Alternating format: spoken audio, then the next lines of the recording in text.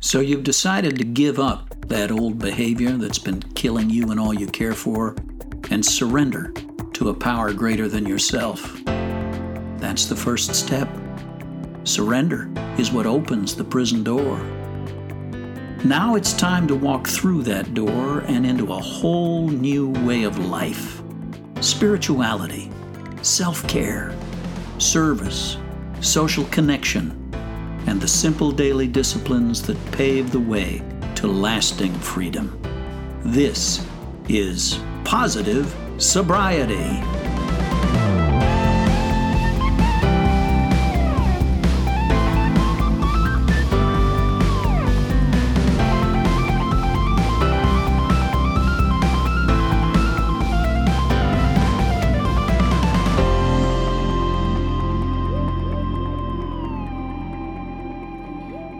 Welcome to a brand new episode of the Positive Sobriety Podcast. Grateful to be sober today, grateful to be positive. How about you, my friend David? I am grateful to be sober and mostly positive today, too. I'm tired, but positive. It's been a productive, busy week for me, and I got more activity lined up for the days and weeks ahead. But I'm awfully glad to have most of my wits around me and not to have some tyrannical addiction stealing half of my attention and 75% of my energy and 90% of my intelligence. I can at least bring, a fair amount of myself to most of the day. It's a wonderful thing. It is a wonderful thing. And, sometimes I forget that everything I'm enjoying about my life right now would not happen if I were still active in my addiction. We spent Easter at my parents', and I was watching my two little my daughter and son-in-law came, watching my two little grandsons. One is just about 11 months old, so this is all a blur, to him. Jackson, but Patrick is he's about 2.5. Just over 2.5. And already. The concept of an Easter egg hunt is like, it's like war games out in the front yard for him. He's like, spots it, he runs for it, he dives on it, he picks it up, throws it in his basket, gets in. And it's just, it's absolutely really fun. And his mom and dad are really cool. And his dad, paints up like the Easter Bunny.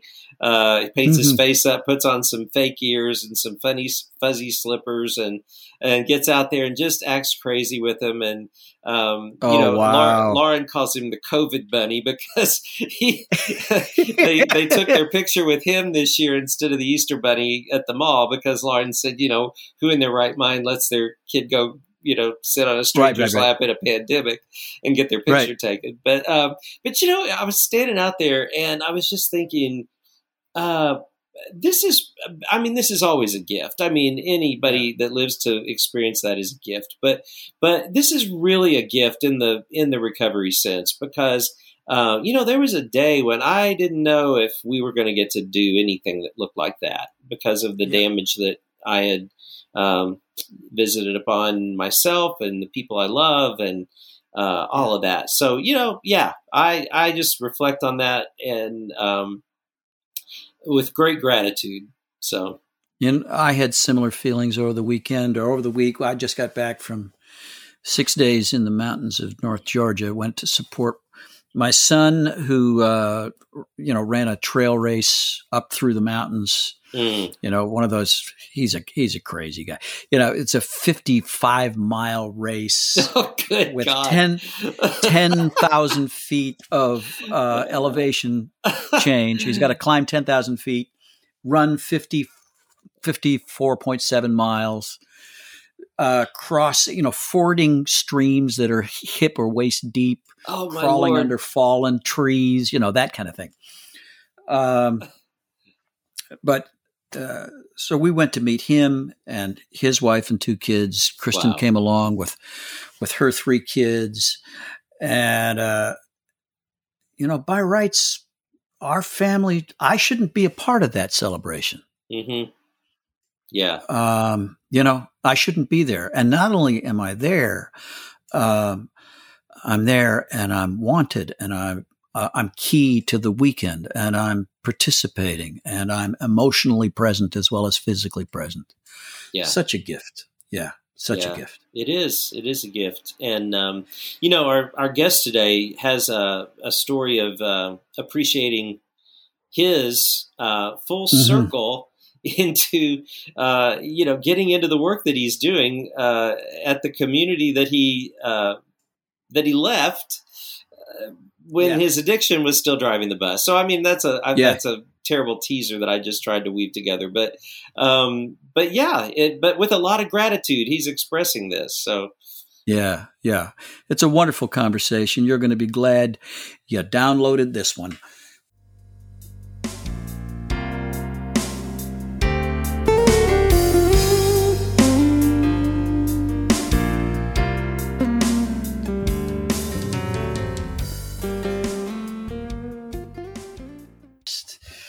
Oh, and once again, David, you have brought into the studio, our virtual studio here, another 5-star guest. Why don't you introduce Chance Allen to the audience? Yeah, this is Chance Allen, as you said. And Chance is here in the greater Nashville area where we are. Chance is a licensed clinical social worker, but he's also a psychiatric nurse practitioner. He is and Chance, you can correct me if any of what I'm giving you in credentials here is not altogether accurate, but Chance is a part of the Vanderbilt mental health team that works with recovery and addiction, and he also has a number of clients that are benefiting from his work and possibly even some new music therapy type things that he's beginning to experiment with a little bit. And but I know that he's doing some great things. And one of the reasons I wanted Chance to join us was because there is such a connection between addiction and recovery and mental health, and sometimes even co-occurring things that happen with people. And I'd love to hear about how we can even begin to spot those things as people, with loved ones that might be struggling. But Chance, welcome to the podcast. I'm going to quit talking, and we'd love to just hear your story. How did you land in the area of mental health?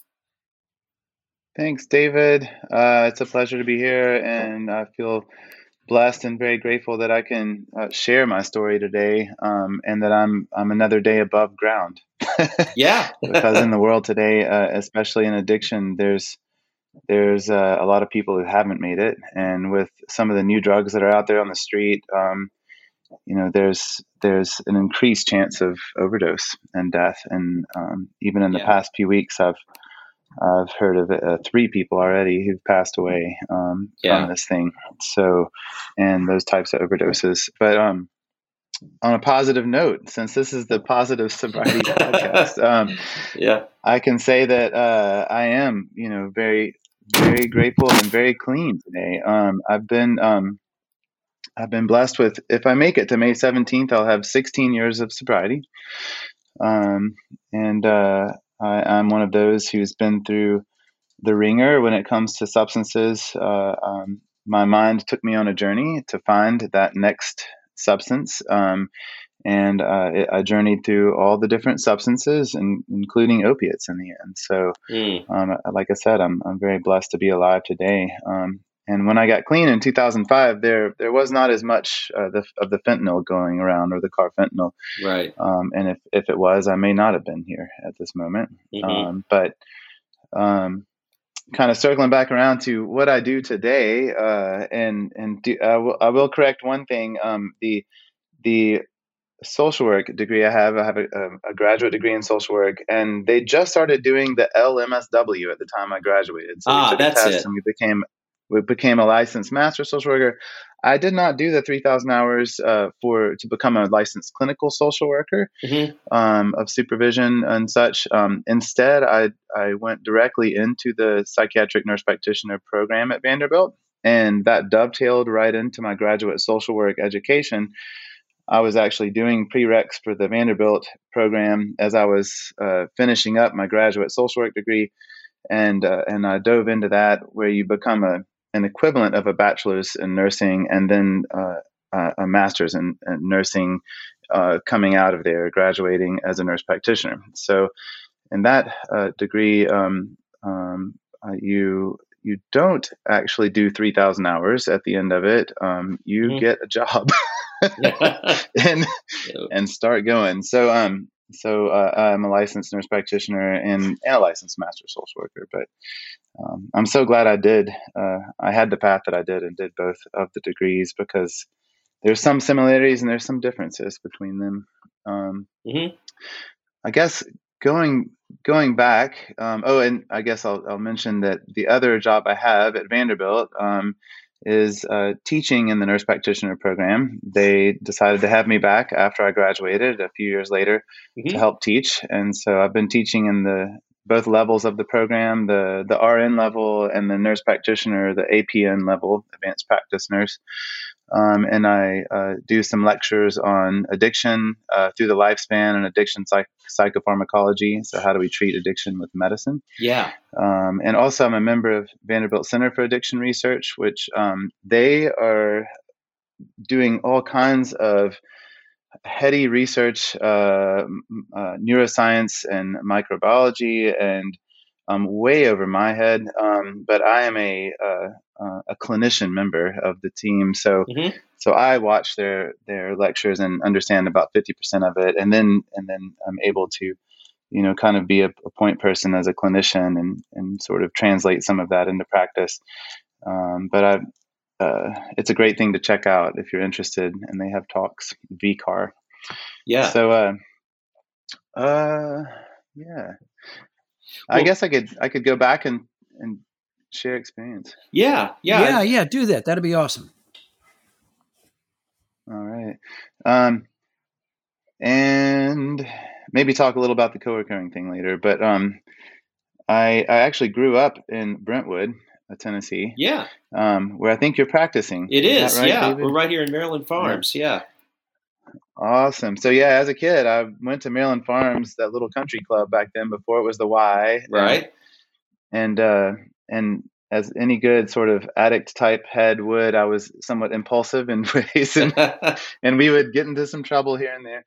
But that was my stomping grounds, Brentwood, before it looked like more of a city. So 1976 is when we moved to Brentwood. Okay. And I was 2 years old. So, but as I grew up, around the age of 13 or 14, I started to get into some things. I was introduced to my first beer. Actually, it was in the back of the car on the way on a trip. Back when they used to drink more often when they were driving, people would. Yeah. There was a little cooler in the back of the car, and I was like, "Oh, I wonder what that tastes like." And I just tried like a half a beer. Nothing major, but I was just curious. Maybe I was like 11 years old, and it didn't taste good. And then, but about the time I was 15, though, I rediscovered alcohol, and for the first time drank a lot of it. And I started with a little bit, and I really couldn't stop. I mean, I felt like I just wanted more, and I felt like it fit the puzzle pieces in my head perfectly. Like that was what I was looking for. I grew up as an anxious child to some degree, shy, and it solved that for me. Yeah, absolutely. And I was able to talk to people at the party, and I thought, well, this feels really good. However, I drank so much that I pretty much blacked out, was stumbling around, and I was the last person at the party. And my friend's mom came I guess it was my mom came and picked me up. And I came home, and she said that I threw up blood that night. Wow. However, I was drinking PGA Punch, and it was red Kool-Aid. So I'm not sure if it was blood or Kool-Aid. It could have been either or both. And I got my first consequence. I couldn't go on a trip with my friend the next morning because I felt so awful. And I told myself I'm never doing that again. And I felt such guilt and shame for doing something like that.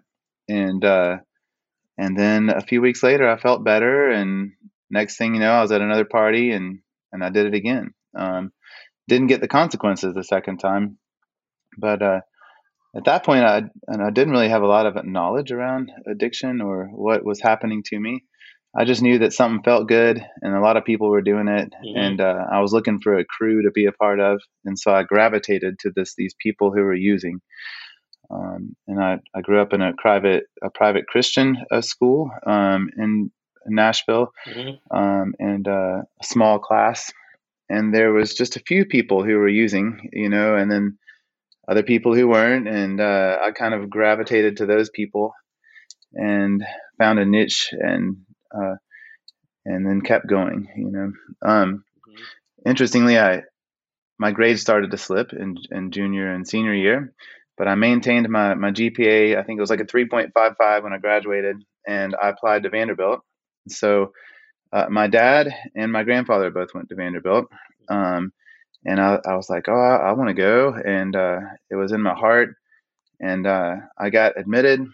And then I ended up getting caught having done some substances. And really at that point, my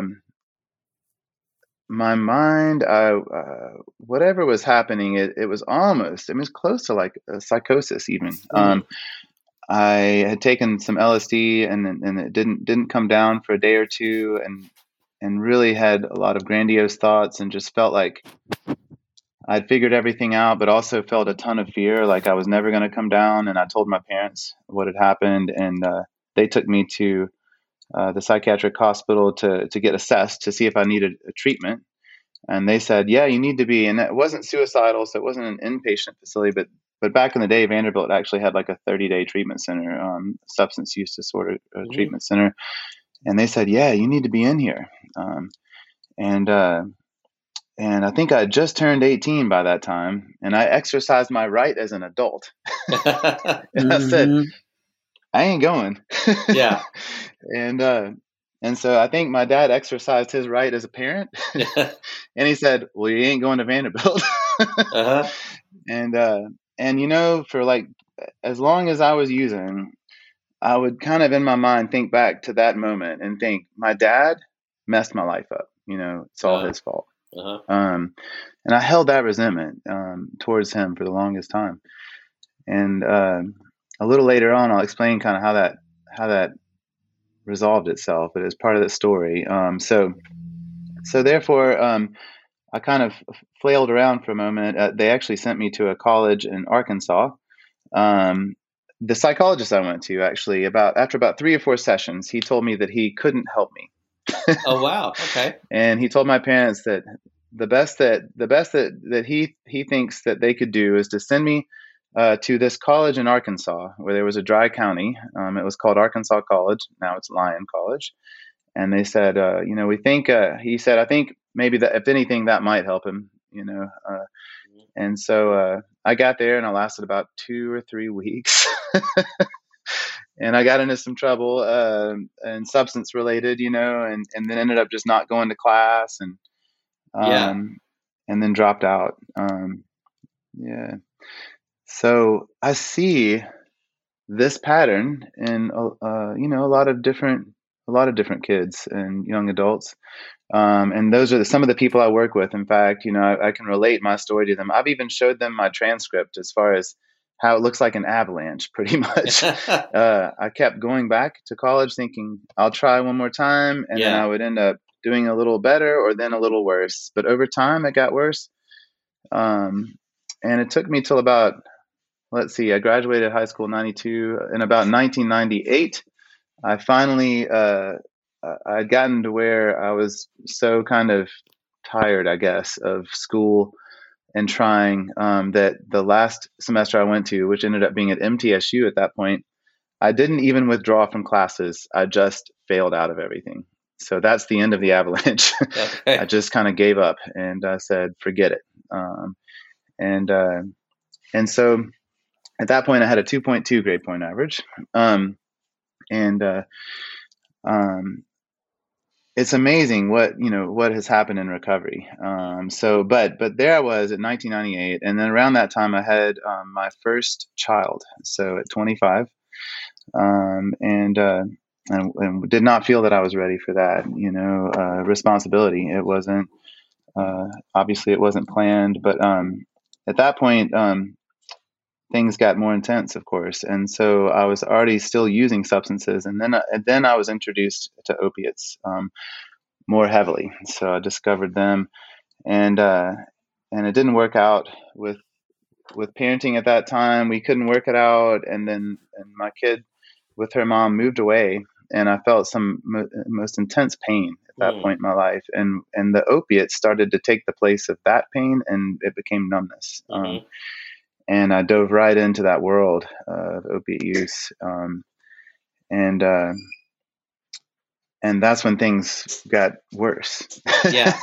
You might expect. And I ended up hitting the bottom, and my parents discovered I was using opiates, and they finally kind of came around to like, oh, I think there's a problem going on here, more than just what we even thought was going on. And I went to my first treatment center in 2002, Cumberland Heights, and I thought, now if I can just get off these opiates, I can still smoke weed and drink beer and, manage my life. And if I just, I didn't know what was really keeping me from moving forward in life, but I thought that at least that I know I got to get off those. And some cool things happened in Cumberland Heights that I don't have time to go into, but it was some spiritual things happened there. And then at the same time, in the middle of Cumberland Heights, somebody smuggled some weed in a teddy bear, and they broke it out. And I thought, well, now I'm 2 weeks off of, heroin and this other opiate stuff, and I could probably use a little weed. And so, I smoked some of that in the middle of treatment.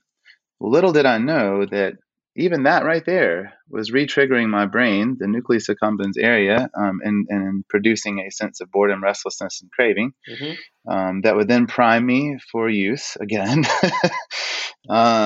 So as soon as I walked out of that Cumberland Heights, I walked out to the parking lot. It was my time to leave, and they said, "Now make sure you go to meetings when you leave here." And I said, "I'm not really a group person." And then this other guy handed me a Xanax out of his trunk in the parking lot. And I said, "Oh, thank you very much. I could use that." And still didn't know that benzos could also trigger my brain in the same spot. Yeah. And that, again, that spot, nucleus accumbens, sort of ventral tegmental midbrain area.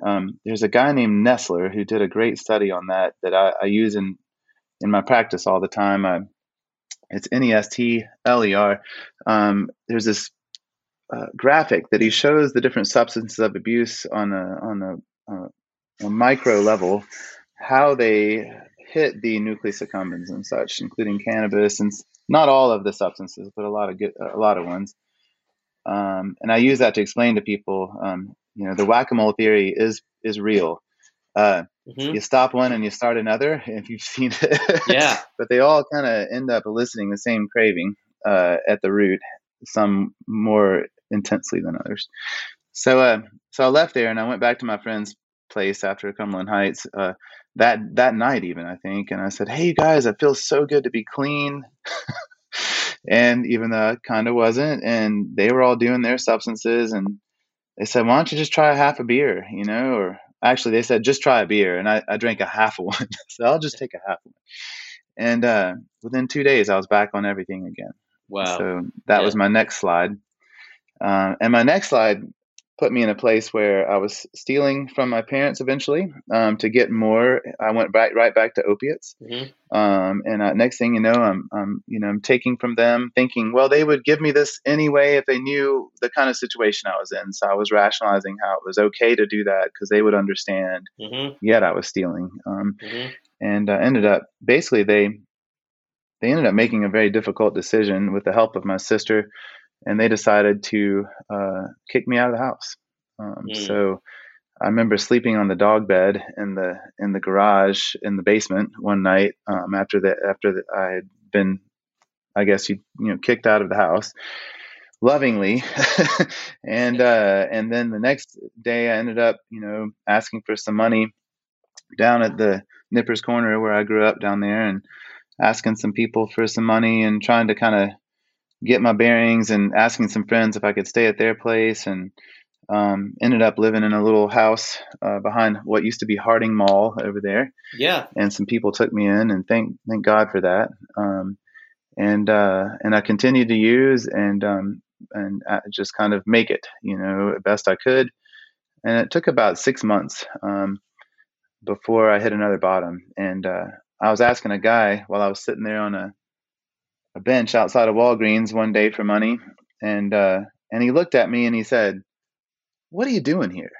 And I thought, that's a good question. And it kind of like, it hit me. I'm like, how did I get here? Mm-hmm.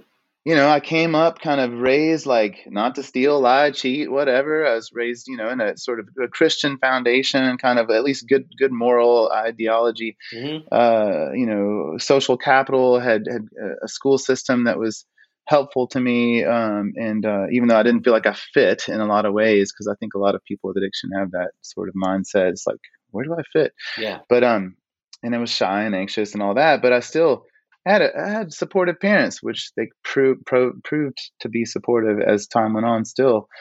But yeah, here I am sitting here asking for money and homeless, Mm-hmm. and I remembered some people at Cumberland Heights, some of the things I heard there. And I remembered one physician, Dr. Murray Smith, over at a treatment center back in the day. It was New Life Lodge. And I remembered him saying, your addiction is it's like holding a gun to your brain. And it's like saying, do this or die. And he said, now, if you look at the brain, you'll see the part of the brain that's the addiction center, and it's also the primal motivation center. It's that part of the brain that says you need to eat, to procreate, and to do these other things to live. The human race must survive. And then in an addict, it also says you got to do that dope. Yeah. And so there I was, my motivation had been taken and tweaked, and I was eaten up, and there I was with the result. And now there's different types of people with addiction. Some are more functional, and there's even genetics behind that too. But I was less functional, and there I was. And the coolest thing happened. I was sitting in that house that I was living in, and I looked at the window, and there was this tapestry on the window, and I hadn't ever read it before. And one day I was just staring at it, and then I said, "Well, oh, it's got words on it, and what does it say?" And I started reading it, and it was the Footprints poem. Oh wow! So this is a poem that was given to me at Cumberland Heights, actually, in my folder, my introduction folder. Right. And so that was the only other place I'd seen it, and there it was on this tapestry in this house, where everybody was doing drugs and selling drugs and this and that. Mm-hmm. And it was like that, one of those moments, those spiritual moments, and I felt like I'd become more aware, and I felt like for the first time there was some hope, and just things started to shift. And I called my parents up and I said, "Hey, I want to come home, and I want to get clean." Mm-hmm. I think I had that desire, and so they brought me back to the house willingly, and probably with some fear. Yeah. But I think they noticed something in me, and it was apparently the will of the universe there that I would come back. Mm-hmm. And sure enough, Dr. Murray Smith, my dad actually went to Vanderbilt in the same sort of 4 years around the time that Murray Smith went there. So they kind of knew each other a little bit, or at least knew people that knew people that. And my dad called him up, and he talked to me, and he said, "Well, I tell you what, I think you need to go to treatment again." And I said, "Well, I've already been to treatment." And he goes, "I think you missed something." And I was like, I wanted to kind of punch him through the phone. I was like, but enough willingness, I'd been kind of beaten down enough, I guess. And I said, all right, fine, and so the next treatment center I went to was Grant Run. It was Serenity Center in Memphis. And they gave me food stamps, and they gave me 35 days, and I found something there. I was ready to receive, I was ready to understand. And I understood that this was a disease and that there's this first step of powerlessness. And oh my gosh, now I see that my life was riddled with this. And that's why I kept getting worse and worse. Yeah. And that's probably why I couldn't get through school. That's probably why my motivation and my energy was going out the side, and I was doing things I didn't want to do. Mm-hmm. And I felt forgiveness for the first time. Wow. With myself, from a spiritual standpoint, I guess I felt like a higher power kind of understood me and that it was connected with. And even at that point, I don't think my parents really understood me. But I felt like I was understood, and I finally got it, Yeah. And I went through that treatment, and I ended up doing most of the steps. I got out. I was on fire. I felt like this is it. I'm going to go help somebody. And I went to my friend's house. I took the AA book with me at that point, and I told him, all right, I'm going to get you clean. And I said, now I got food stamps. Now we're going to go to Kroger, and I'm going to buy you some food, get some steak and whatever you want. And then we passed by the whipped cream aisle, and I saw it and I thought, man, it'd be kind of cool to huff some nitrous out of that whipped cream. I'm 37 days clean. Why can't I do that? I mean, it should be, it'd be fine. Mm-hmm. And so I bought some whipped cream, and we went home and we huffed it. Okay. And next thing you know, my brain was triggered again, because guess what? Same part of the brain, almost that allergic reaction. Yeah. And I was in that cue-induced craving place, which was my friend's place, without any kind of assistance of other people in recovery trying to do a 12-step call or anything. I just went on back in there. Yeah. And in mouse studies, they'll show that, that cue-induced craving is one of the main things that can lead us back when we're not spiritually fit, you might say. And so I ended up back on dope again. Yeah. And then finally, a few months later, I continued to, one thing I kept doing in that treatment center is a guy told me to say a prayer in the morning and at night. So I kept doing that. When I got out of there, I kept doing that even though when I was using, I said, please help me. And I said, thank you at night. And sure enough, I felt the spiritual connection in that treatment center that I, through working some steps and recognizing my illness and the first steps, I had insight. And then a miracle happened. I made an amends to someone, even though I was still using. And then one day I was sitting in the park, and I felt this peace come over me. And I was just kind of doing a little meditation, just sitting there, and I mean, nothing too special. And I felt this peace come over me, and I felt at one with everything. And what others have called kind of like a spiritual awakening. And I've read about that and think that was correct. And then I lost the desire to use substances. And I thought, well, surely, I thought they were joking about this, in that 12-step thing. Yeah.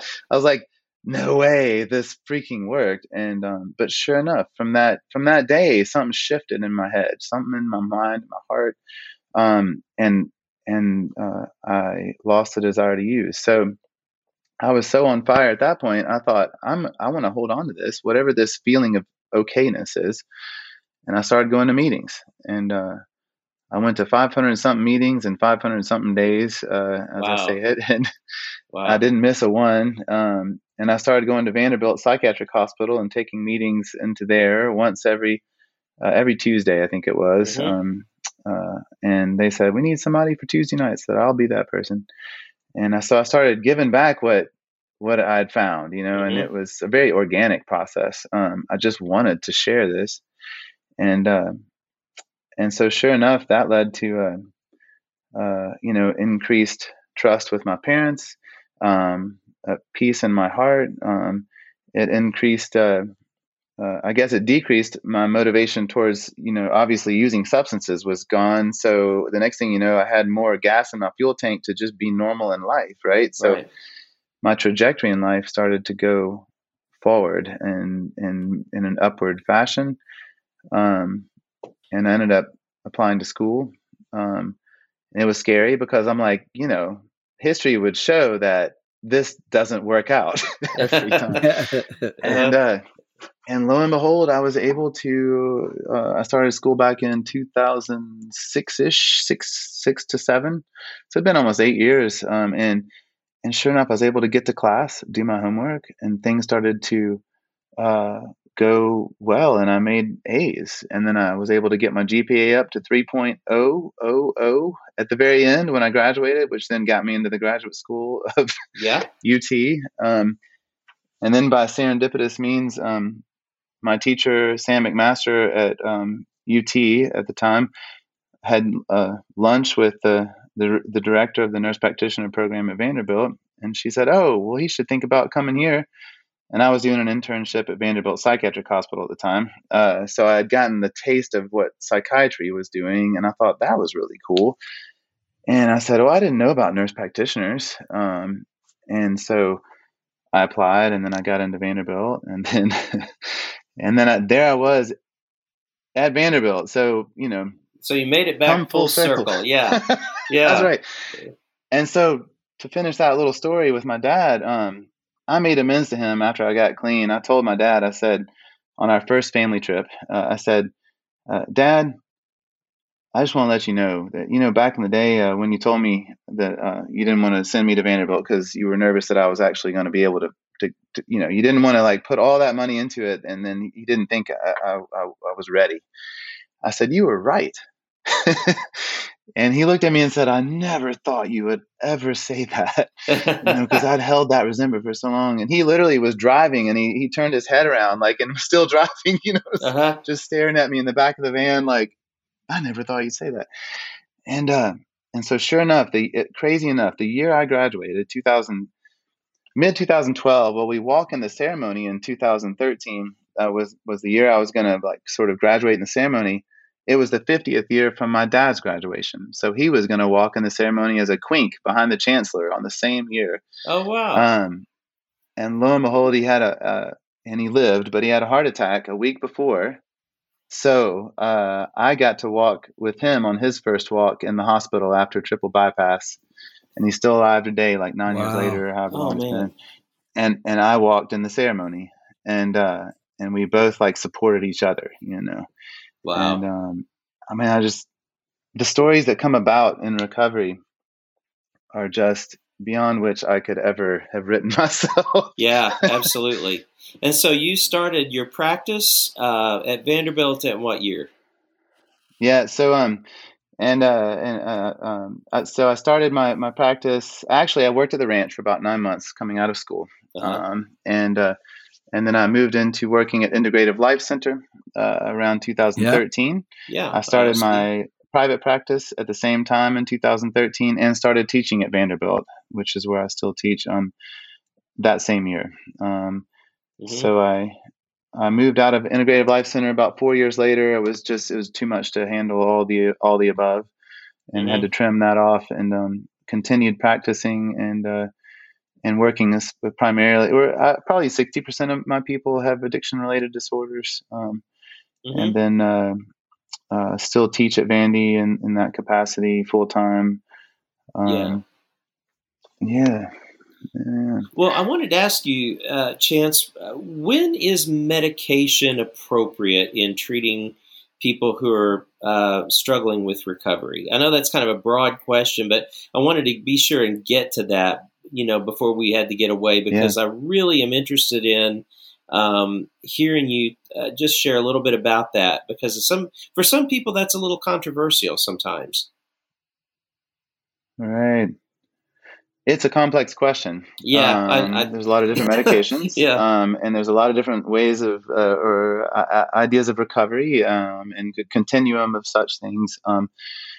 If I can break it down to simple, there are such things as co-occurring disorders. So from depression to anxiety to ADHD to any other psychiatric disorder, that for the best that we call them that, as knowledge continues to expand about the brain. Right. And there's sometimes that a person may have anxiety that lends them to drink more or to use more.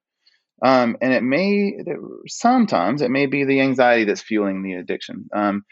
I just misquoted myself. It's not necessarily, okay, let me go back. anxiety could be increasing the substance use, but there may not be an addiction involved. All right. Okay. More often in the people I see, there's both. There's an addiction-related disorder if they have the substance use issue, and there's an anxiety disorder.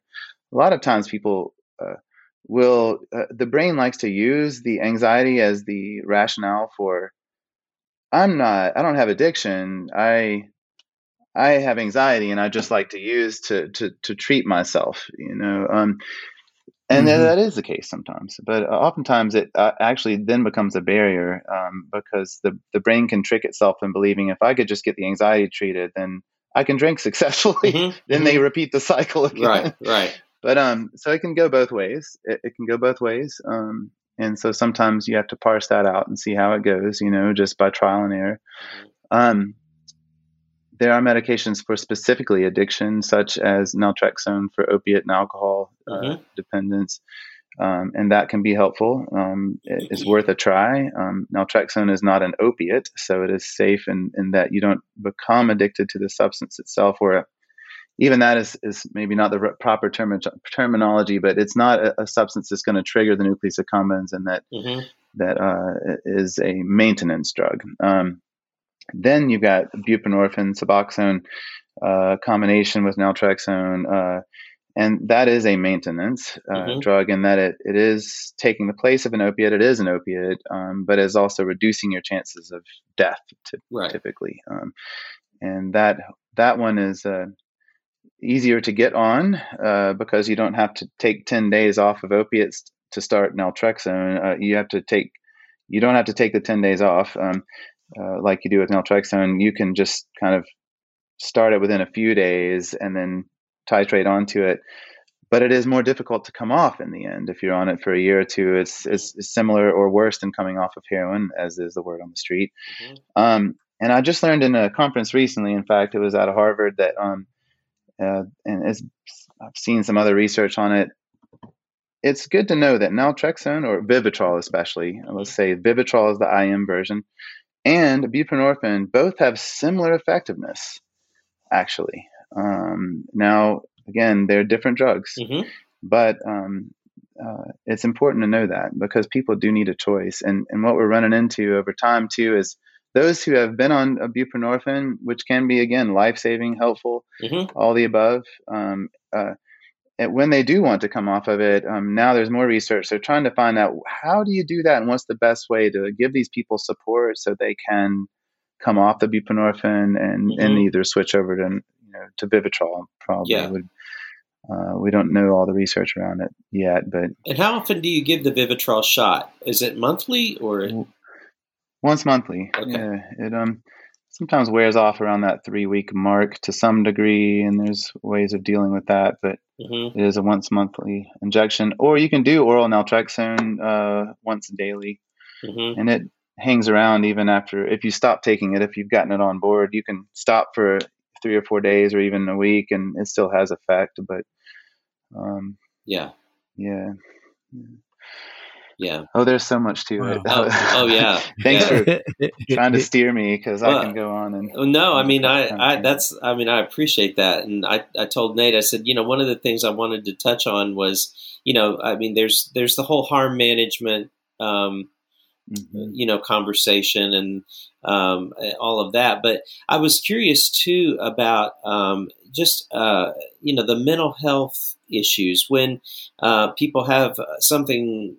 Like a quote bipolar disorder that they've been given a diagnosis of, and things like that. How likely is it that a person is going to be suffering with a, quote mental illness along with addiction? Oh my goodness! So there is a statistic for that, and I don't know it off the top of my head. And I want to say 60% comes to mind. In that 60% of persons with addiction disorders have a co-occurring mental health disorder, but it could be flipped the other way. So please don't quote me. Yeah, I'd have to look at my lectures. Yeah, that's fair. That's fine. Yeah, but it's quite common. Let's say that in my own practice, it is more often a person will have a co-occurring disorder than not.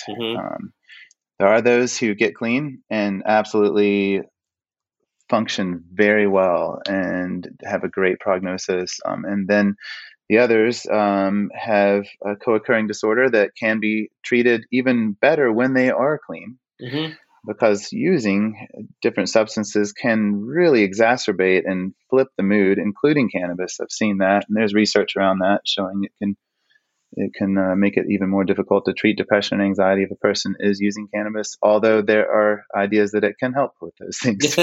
So more will be revealed.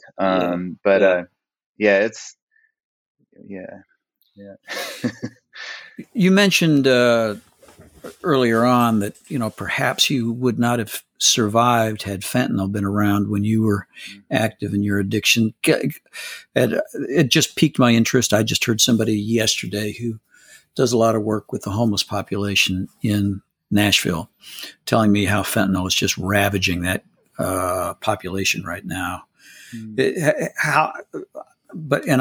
I'm ignorant really about fentanyl and what its effects are and how it's affecting folks at all strata of society. Is there anything you can add to that conversation that'll enlighten me?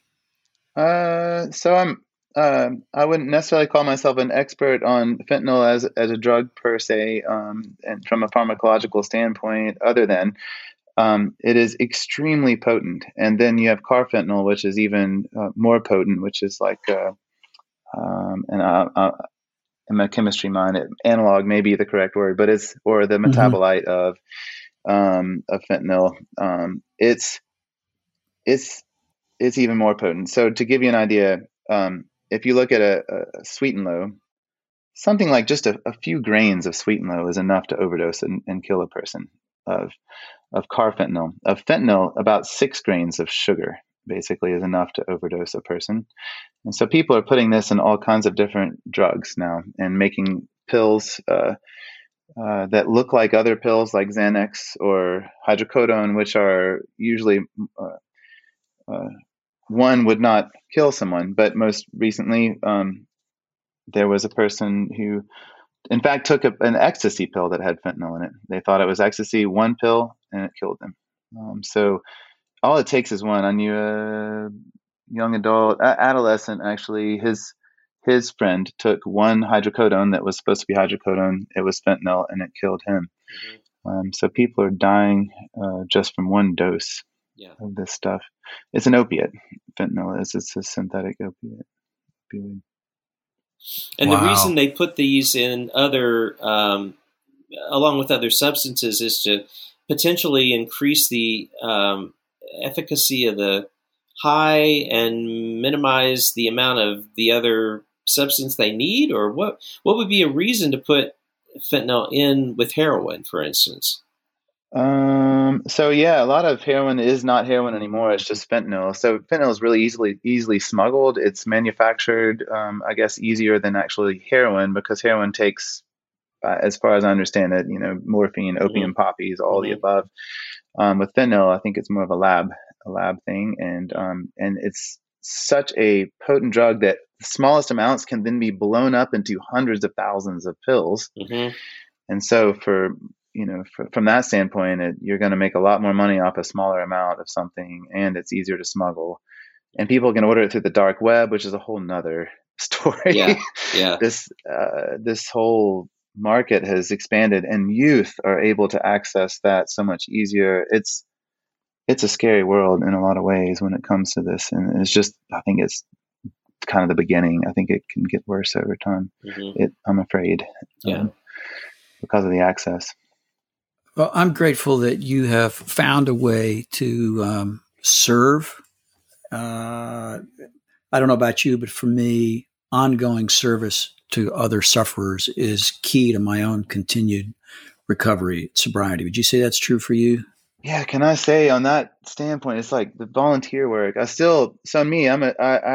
found that 12-step program, and it dovetailed into all the other things I had searched for God and spirituality, and it was compatible. But I still give back. So I'm still involved in that. I still go to meetings. I helped start a meeting in Franklin in November 2017 called Family is Forever. And it's still going on. So I still do that meeting on Thursday nights, and I've been a member of home groups and service work in the 12-step field. So I'm still just another recovering addict, Mm-hmm. in that capacity. And even in my own practice, certainly we'll pull out sort of 12-step ways of. I learned so much about working with people through the 12-step program. Mm-hmm. So I use that modality often in my own practice.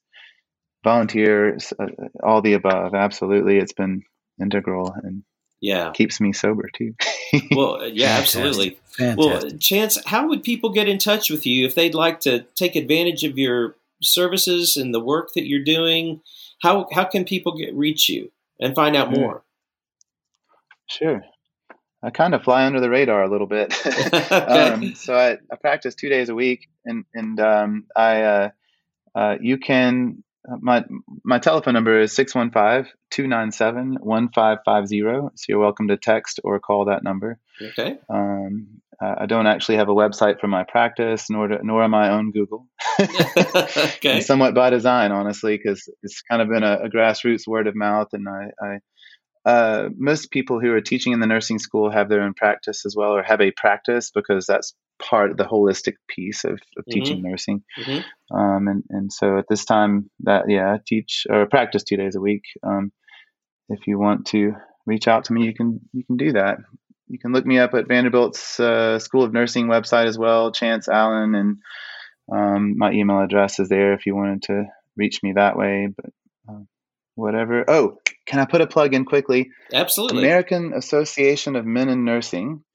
So men are a minority in the world of nursing. Mm-hmm. Okay, so just like social work, about 10% are male in both of those, 10 to 12 to 13. Mm-hmm. And we're trying to increase the numbers of that. So I've helped the school, and we've got a men in nursing affinity group. So I'm a member of American Association of Men in Nursing, and trying to just get the word out, that we're trying to increase the numbers of men in nursing and access people that, like me, didn't know that people could do nursing or be a nurse practitioner of psychiatry or any other type. And it's just not on the radar for a lot of people. So I'm all about that. If anyone wants to contact me and or thinking about becoming a nurse practitioner or want to learn more about nursing, male or female, of course, I'd be happy to talk with you about it. Great. Well, thank you. Awesome. I'm hoping people will take advantage of that. So, all right. Well, thanks so much, Chance. This has been a real enjoyable and enlightening conversation. Listeners, stay with us. We'll be back for a final word.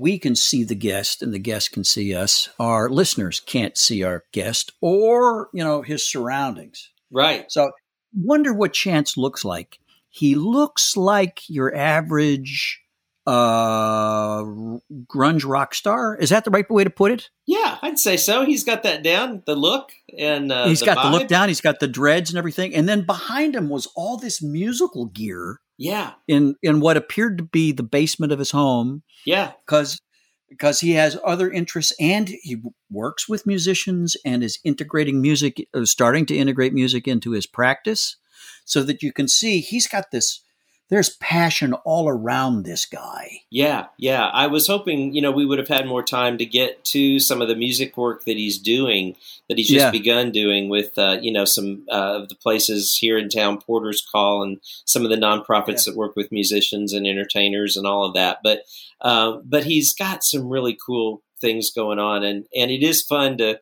see where everybody is when they're bringing their stories to us. And one of the things I wanted to say too is I am so grateful for recovering people getting into the medical clinical communities of this, because there's been such a in the past, there's been such a chasm between a medical understanding of addiction and the ways that those of us that have been through programs and 12-step and treatment and all of that might approach it. And I love hearing when recovering people are stepping into the clinical spaces and really beginning to bridge that understanding and helping the 12-step and recovering communities understand medicine and the role that it could potentially play in helping people. So I'm really grateful for Chance and his story and the way he, articulated all of that for us. Yeah. Well, before we go, remind our listeners, if you will, about our sponsor. Yes, our gracious, wonderful sponsor is BetterHelp, H-E-L-P, BetterHelp.com. And again, we can go to BetterHelp.com/positive sobriety, and you can get a discount on your initial subscription. You can talk with the same therapist every time, or if that's not a perfect fit, you can adjust that and change therapists, no charge. You can talk to these folks on a regular basis, and they will handle anything with you from anxiety, depression, to any other issue you would go to any mainstream counseling for. So BetterHelp.com/positive sobriety. All right. Well, that brings us to the end of another conversation. Gosh, I love that we get a chance to have these weekly conversations. Yeah, me looking too. at the calendar, I can see you're filling it up with a great menu of upcoming guests. Yeah, we're filling up for the summer. Yep. Okay. All right. Well, then, I guess until next week, I'm Nate. I'm David.